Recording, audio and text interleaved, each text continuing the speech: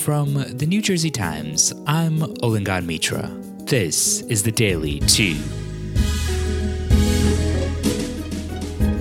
Although partisan politics appears to have immobilized much of Congress, the Senate was able to pass a bill aimed at investing in new technologies.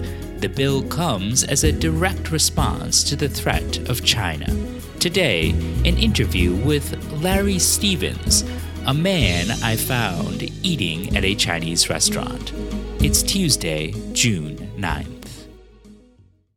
Once again, we were scooped by my old roommate, Michael Barbaro, who not only would half clean the dishes so there'd still be food stuck to the plate, but today also chose to cover the technology investment bill that just passed the Senate.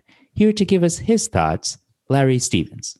Yo, this is awesome. I've never been on a game show before. This isn't a game show. This is a news podcast. After our scheduled guest canceled, I found you eating at a Chinese restaurant and thought it would be interesting to hear your thoughts on the Senate's technology bill because you were quite vocal in the restaurant, so I brought you outside. Oh, yeah, dude. I love this bill. BILL, USA, USA, USA. Come on, join it. Let's do this. USA. Larry, I just want to ask you some questions. This sucks. This is why your game show's not taking off, to be honest with you. Okay, well, can I just ask you about this bill? Why do you love this bill?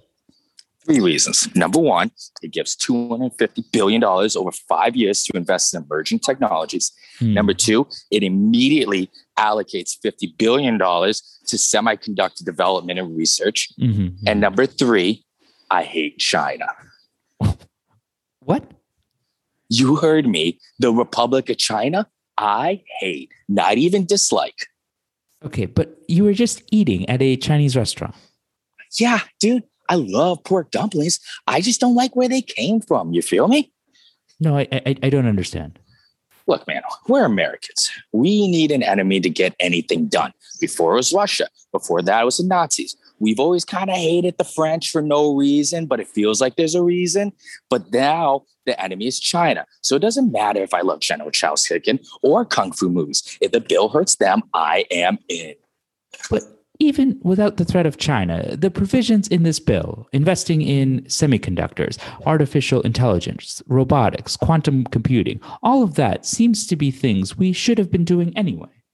Yo, dude, do you think I normally care about quantum computing? No, I'm an American. I don't do quantum. I care about titties and playoffs. If you give me an enemy, suddenly I'm like Russell Crowe in A Beautiful Mind. That's how it works, man. All right, we need an enemy. And if it's vaguely racist, even better, just like in Gladiator. We'll be right back. This summer, tune in on Wednesdays at 9 p.m. for a new show on NBC featuring an Asian woman, a gay black man, a non-binary Indian child, and a Latinx transgender person. What's the show about? We have no idea, but we know it'll have these people and Ashton Kutcher. Before the break, Larry, we were discussing the technology bill. Why did Democrats want to pass this bill? Dude, this game show sucks. The Democrats passed the bill because they think if the government invests in certain industries, even if all the companies they invest in don't become profitable, there'll be enough winners to boost the American economy and keep us competitive on the global stage. And why did Republicans want to pass this bill? Because they don't trust those people with slanty eyes. And what about you? A little bit of both. You know what I mean? I'm a little A, little B, a little quid pro. You know what I mean? Little yang, little yin. You got to look at it this way.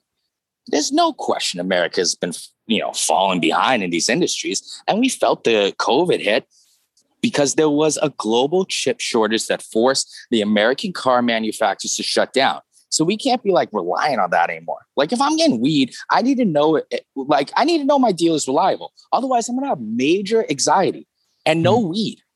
And what about the not trusting China part? Their companies are building the 5G networks around the world. If China has access to the phone networks, that's a huge liability. You wouldn't give your ex your Instagram password. And what about the not trusting Chinese people part? That's just good old fashioned American racism. That's how we get Republicans on board. It is interesting. A Republican ideology for the last 30 years has been that government should not invest in industries because it would interfere with the capitalist market. But this bill passed with 68 votes, so 18 Republicans voted for it. That's how much Republicans don't like Chinese people. I'm telling you, man, you need this bill something more racist, you get like 30 Republicans. I'm thinking like the, for here to go bill, or like the no more sushi bill. Sushi is Japanese. They don't know that. Okay. Thank you, Larry. So did I win this game show or what? Again, this is a podcast. Oh my God. Well, at least give me your sesame chicken. It looks delicious. Okay, sure.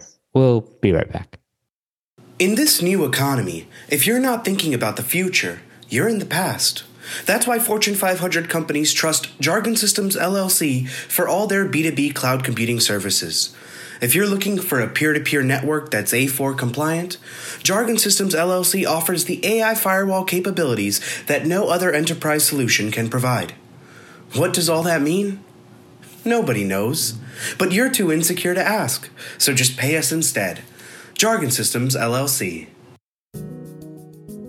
Here's what else you need to know today. The company Fastly was responsible for yesterday's internet outage.